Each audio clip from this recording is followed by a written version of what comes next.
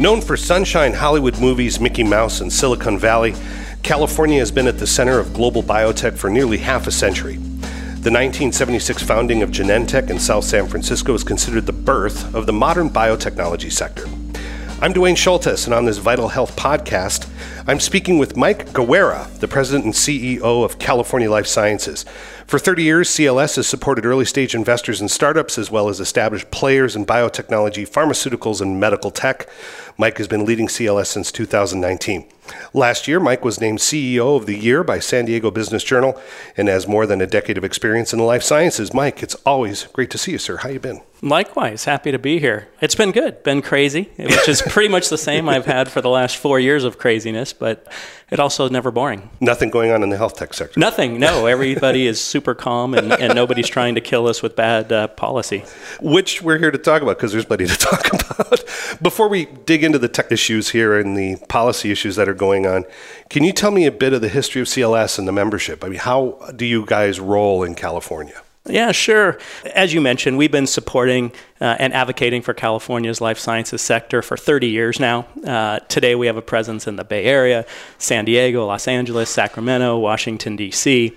Our mission is pretty simple. We want to protect and nurture California's life sciences sector. We're proud to have an incredibly diverse membership base, and that's a little bit different compared to other associations.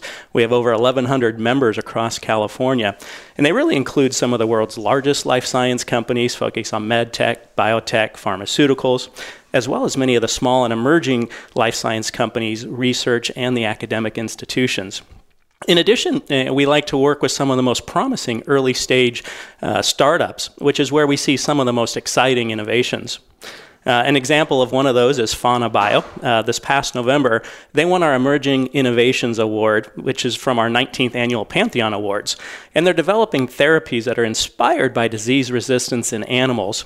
And just a few years ago, they were just 3 first-time founders who began to look at animals who are very closely related to us as humans. They were then selected to go through our CLS FAST Advisory Program.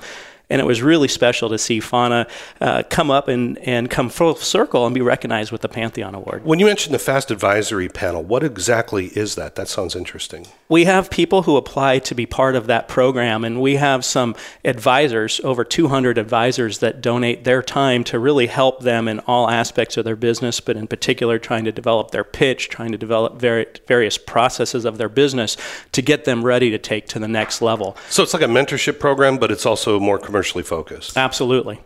And how successful has that been? Have you seen stuff actually get from bench to bedside, as they say? Oh, it's been terrific. The companies that come to us now and tell us that they wouldn't be here or be in existence without that program has continued to grow.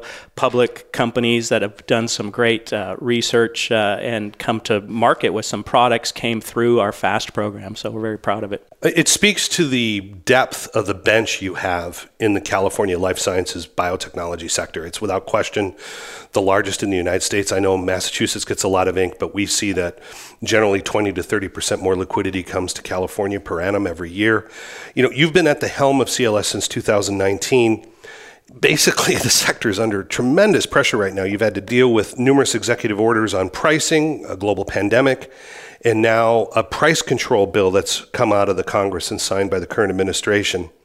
How does CLS work with its members to navigate that minefield?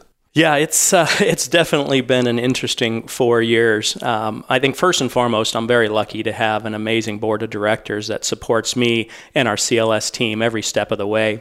Our members are also very supportive, and as a membership organization, without them, we wouldn't exist. We're also very proud of the way some of our member companies led through the pandemic. Gilead and Genentech came up with the first COVID therapeutic. Abbott led development of rapid tests, and Pfizer and J&J developed life-saving vaccines, which many of us have had to date. During one of the darkest times in our global industry, the life sciences industry provided hope and truly real solutions that we hadn't had before. It's very surprising and frankly very troubling that the past 3 years have had so clearly demonstrated the value of the life sciences sector. Yet at the same time, policymakers impose some of the most significant headwinds with potentially devastating impact to our industry. One of the big points about some of those headwinds is the Inflation Reduction Act that was just passed at the tail end of the last Congress before the elections. The IRA says that the government now has the ability to deal with pricing negotiations, but it handles these two types of products differently. Small molecules will have 9 years without negotiated pricing, and large molecules, the biologics, which California is known for, as is Massachusetts, the biotechnology sector, will have 13 years. You're going to get 4 more years of revenue with a large molecule compared to a small molecule. What are your members saying will be the impact of this type of decision that's going to put pressure on one type of molecule over the other? Yeah, I mean, the reality is they already started seeing the impact, and they already started making changes from the day the Inflation Reduction Act really was voted in. You know, how long of a runway companies have to earn a return on their R&D investment is the reality that our members and investors in the biotech startups are really facing right now.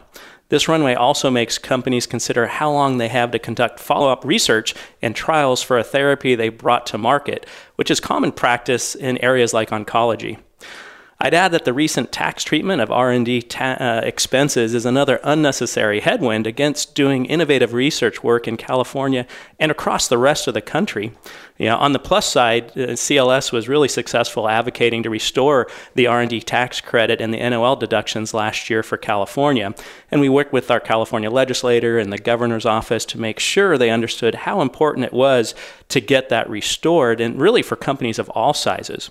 It's so important to some companies, actually, that they've said if it was not restored, they'd be forced to look to move outside California, and that is certainly something we don't want to see happen.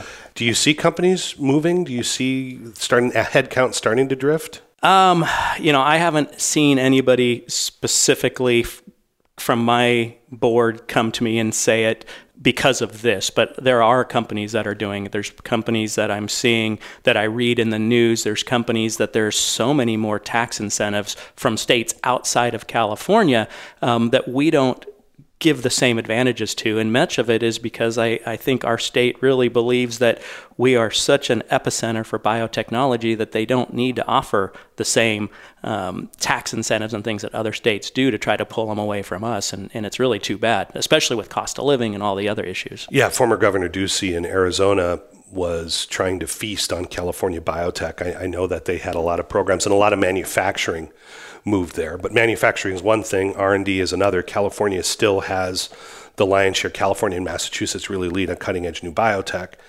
You know, the tax laws that they want to put on capital gains, where they're going to put in a capital gains penalty in California. They also want to put in a 10-year hard taxation. Even if you leave the state, you're going to be taxed for 10 years.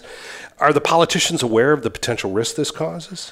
I think it really depends on what level of the politicians you're talking to. There are some in the governor's office and at the Capitol that I think are starting to really understand it and feel it, and they're having very direct conversations with many of the biotech and life science companies across California. So I think they're starting to understand it a little bit more, but the response we get quite often is the amount of people that are leaving versus the amount of companies that are coming in. They're not seeing the impact.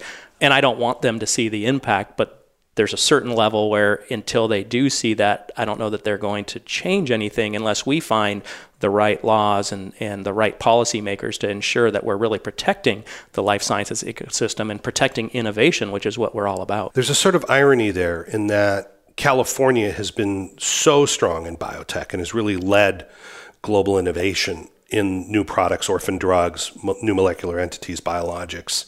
There's so much exciting science, yet the California politicians are often the ones who are behind a lot of these policies that are very harmful. How do you explain the cognitive dissonance between the politics and the reality of their own constituents? How do you get around that? Well, I think the constituents is the big key there. As we talk to a lot of those elected officials, and many of them that are elected officials from South San Francisco and the Bay Area, which is the birthplace of biotechnology, or the San Diego area, or even LA Orange County, which is becoming another hub, they understand the benefit of life sciences. They even seem to understand that protecting the innovation is first and foremost, but it's their constituents that they always reference back to with, they're saying the prices at the counter are too high. They're saying all these other things that we as elected officials have to listen to, and they seem to be very pulled on what makes good business sense to them versus what is the public saying, what are their constituents saying, and how do they get reelected? And I don't know what the answer is aside from us continuing to lobby and make sure that we educate them on what the true impact is of poor legislation and the unintended consequences of that poor legislation so that they can truly figure out what is the best thing to do to support not only their constituents, but the life sciences industry. We looked at the 12 companies that would most likely be impacted from the Inflation Reduction Act. And then we looked at their investment behavior over the last 10 years. The joke I like to tell people is a boat is a hole in the water that you throw money, and a biotech company is a hole in the backyard you throw boats. It's a very expensive business. And what we found in the 12 companies who were most likely to be impacted with price negotiations under the Inflation Reduction Act, the IRA, there were 229 investments made in the United States, roughly totaling $439 billion over the last 10 years. Almost 30%, $148 billion of that alone was in California, $15 billion a year. What happens to the members if that liquidity, that $15 billion a year, is pulled out of California? What occurs? Well, nothing good. First and foremost, it is absolutely not good.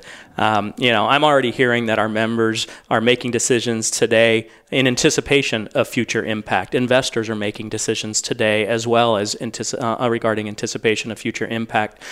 Some companies are publicly reporting that they're killing products in their development pipeline because the conditions imposed by this law make them unviable in the future and no potential return on their investment. And it's not just big companies, medium and small companies, especially those that don't expect to see revenue for a decade, are scaling back and reducing their burn rates. And that also means that they're having to eliminate jobs and make other reductions. We're seeing investment capital shift within the sector as well, away from possible therapies that would be geared towards seniors in the Medicare program and into other areas. We worked hard to make this argument to the members of Congress ahead of the law's passage, but unfortunately, we lost that fight. We're going to continue to report real-world data on what we see in our state and across the country. And members of Congress has asked us for additional examples of the unintended consequences and the impacts to companies and the industry. And we're working together with our partners to be able to bring more of that information to Congress so that they can truly make good, educated decisions going forward. Have the California delegation been receptive to what you've been saying? They're receptive to understanding more of the unintended consequences that they didn't expect. They're more receptive now to discussing PBMs and their role in the overall ecosystem and the pricing. And they've asked us for more examples of some of the things that we've talking about, especially those that have delegations in those epicenters across California that they're seeing impact in that they really didn't expect to see. One of the points of the Inflation Reduction Act is it's a quote-unquote negotiation. Now, when we say negotiation, the penalty for not entering into this negotiation for Medicare is in excess of an 80% hit on the profitability of the asset in question. So does a government ever really negotiate, Mike, in your opinion? Well, the short answer is no. This law is written, and it doesn't set up for negotiation. The law prescribes a maximum fair price that the Department of Health and Human Services can calculate, but it doesn't provide for a minimum fair price. The law calls it negotiation, but the law's writers have made their intention to empower HHS and Medicare pretty clear to have control over the situation. And by definition, to me, that's not negotiation. We've seen the impacts of what's happened in Europe as prices have diverged so strongly between the United States and Europe. We've seen enormous drops in venture capital, late-stage venture capital in biotech. In Europe now is running at 3% of the United States, for example. There's a 60% split in IP creation between the United States and Europe. Do you think we can escape similar impacts if we see similar reductions here in the U.S.? I don't. Not if they continue down this path. I think it's just, too difficult. And, even when you look at the divided House when this originally passed and where people fall on Republicans versus Democrats, they're not in alignment on what it is, and depending on where they go with it, I don't see that impact is not going to be negative. The problem is, too, it seems like the Congress felt they needed a win coming into the election, and this was a cheap chip shot. And unfortunately, it doesn't matter which side of the aisle, Republican or Democrat, The industry right now, in many ways, the industry is united both sides of the aisle on this issue. Absolutely, yeah. It's unfortunate. We've seen that between 2000 to 2010, there were roughly 252 drugs and 363 drugs approved from 2011 to 2020, a 111 drug increase. Overwhelmingly, 95% of that came from the United States. California was responsible for the largest share of that total. What is it about the California ecosystem that drives such productivity? What is it in the secret sauce of the state that makes that happen? Well, as I mentioned earlier, California is the birthplace of biotechnology, and it's the entire mix of all the factors and players in the ecosystem that makes our state such an innovation powerhouse compared to other states across the country. CLS's membership is actually quite diverse for a life science trade association, as I mentioned earlier, very similar to our overall ecosystem, spanning biopharma, med tech companies, small, medium, and large, but also those research institutions, hospitals, universities, venture investor community. And then California boasts a number of world-leading research universities and hospitals, which are very successful in getting that NIH and NSF research awards. And that goes a long way with what we do overall in the state. We must, of course, have the educated, skilled, and driven workforce to make it all possible. And I'm happy to say we do have that, and we attract more and more of that talent all the time. But it's really a combination of all those factors in the life sciences clusters in California that continues to attract the talent and the researchers and the investment that really sustains our ecosystem here in California and sets it apart. If you drive into our offices in South San Francisco and San Diego, you can look around and you can see the names of all the major life science companies on the buildings around us. But you're also going to see names that you might not be familiar with today. But our goal is that 10 years from now, you're absolutely going to be familiar with those. And I think a lot of other states and or the regions are looking to replicate our special sauce we have in California, but it's just not that easy to do, especially when California has such a head start. But we're proud of this ecosystem that we've created, and we're committed to protecting it. So Genentech starts the sector in 1976 up in South Bay, South San Francisco, and that's sort of one of the anchors. You've got San Diego and their cluster, which really booms from 1990 to 2010. So you got these two spots, and here we are sitting in Orange County by John Wayne Airport, which has been, dare I say, we had SmithKline Beecham here in the 80s and some of the diagnostic companies, but it's been a bit of a desert. What do you see? You mentioned earlier there's some growth here. What's happening here in Orange County? Are things starting to happen in LA and Orange County? Is there starting to be some action? Yeah, I think so. There's been a lot of support from the local cities and areas. There's been local support by companies across California, especially those that are located here in LA and Orange County, to try to make this one of the next hubs for life sciences. There's already quite a bit of med tech here, a good startup community, but they're trying to get more of that life sciences, overall biotech and pharmaceutical companies here, and they've been making progress, and I'm happy to see it. We can have 3 areas of California, not just San Diego and South San Francisco, which certainly are 2 of the top, like you've talked, and certainly there's Boston out there on the East Coast. But yeah, it's nice to see the growth. People from San Francisco would rather light their head on fire than come to Orange County generally, but sometimes. You have Edwards Life Sciences. We could walk there right now and have a coffee. You've got UCI, 10 minutes walk the other way, one of the top medical institutions in the United States. You've got Cedars-Sinai up in LA. UCLA is the second largest employer in the state of California after the U.S. Navy, but there's not been the hardcore biotech here.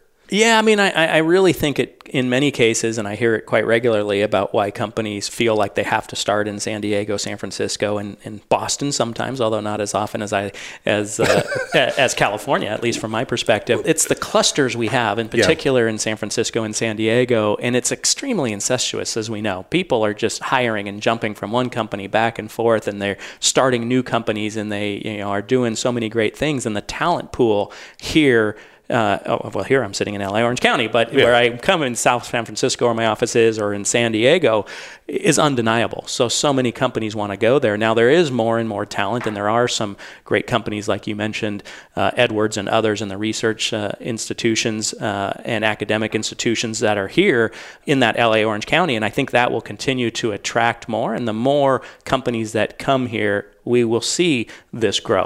Do you think it has a lot to do with the VCs? I mean, there's been sort of a hub of venture capital in San Diego, obviously South San Francisco and Silicon Valley. There's Absolutely. Tons of VC there. LA's not been known for the VC community. No, and I think there's been more VCs that have been moving out here and certainly participating here in the growth. But absolutely, the venture community in San Francisco and San Diego is just undeniable. Culturally, what do you see as different between the two parts of the state? Do you see a cultural difference in how it operates? You know, I'm actually born and raised in the Bay Area, but I've spent a big chunk of my time here over the last 25 years in what I've done. Pretty close to half my time between San Diego and Northern California. I think from a business perspective, not a big change culturally, though. It's a little bit more laid back. I remember coming here quite a few years ago when I used to wear a sport coat or a tie all the time, and you walked into offices in San Diego, and not only was it take off the tie, but take off the sport coat, and it was much more here. I mean, it's not uncommon to walk in and people are in flip-flops and board shorts, and hey, great. I mean, I can certainly live like that as well. In fact, I enjoy it. But the technology has been terrific, and where San Diego has come in the last 25 years has made huge leaps and bounds. San Francisco, or South San Francisco in particular, Northern California, had that great start with Genentech, and it's continued to pour gas on that fire and grow. But it's been fun to watch, and there's some cultural differences, but I think overall California culture is still very different than the rest of the country. We just had a decision coming out of the World Trade Organization that unfortunately had the support of USTR, U.S. Trade. The World Trade Organization and the current administration have decided to endorse waivers on intellectual property specifically related to the mRNA technology, the baseline technology that was used for the vaccination program for COVID. But obviously, the original application for mRNA was oncology.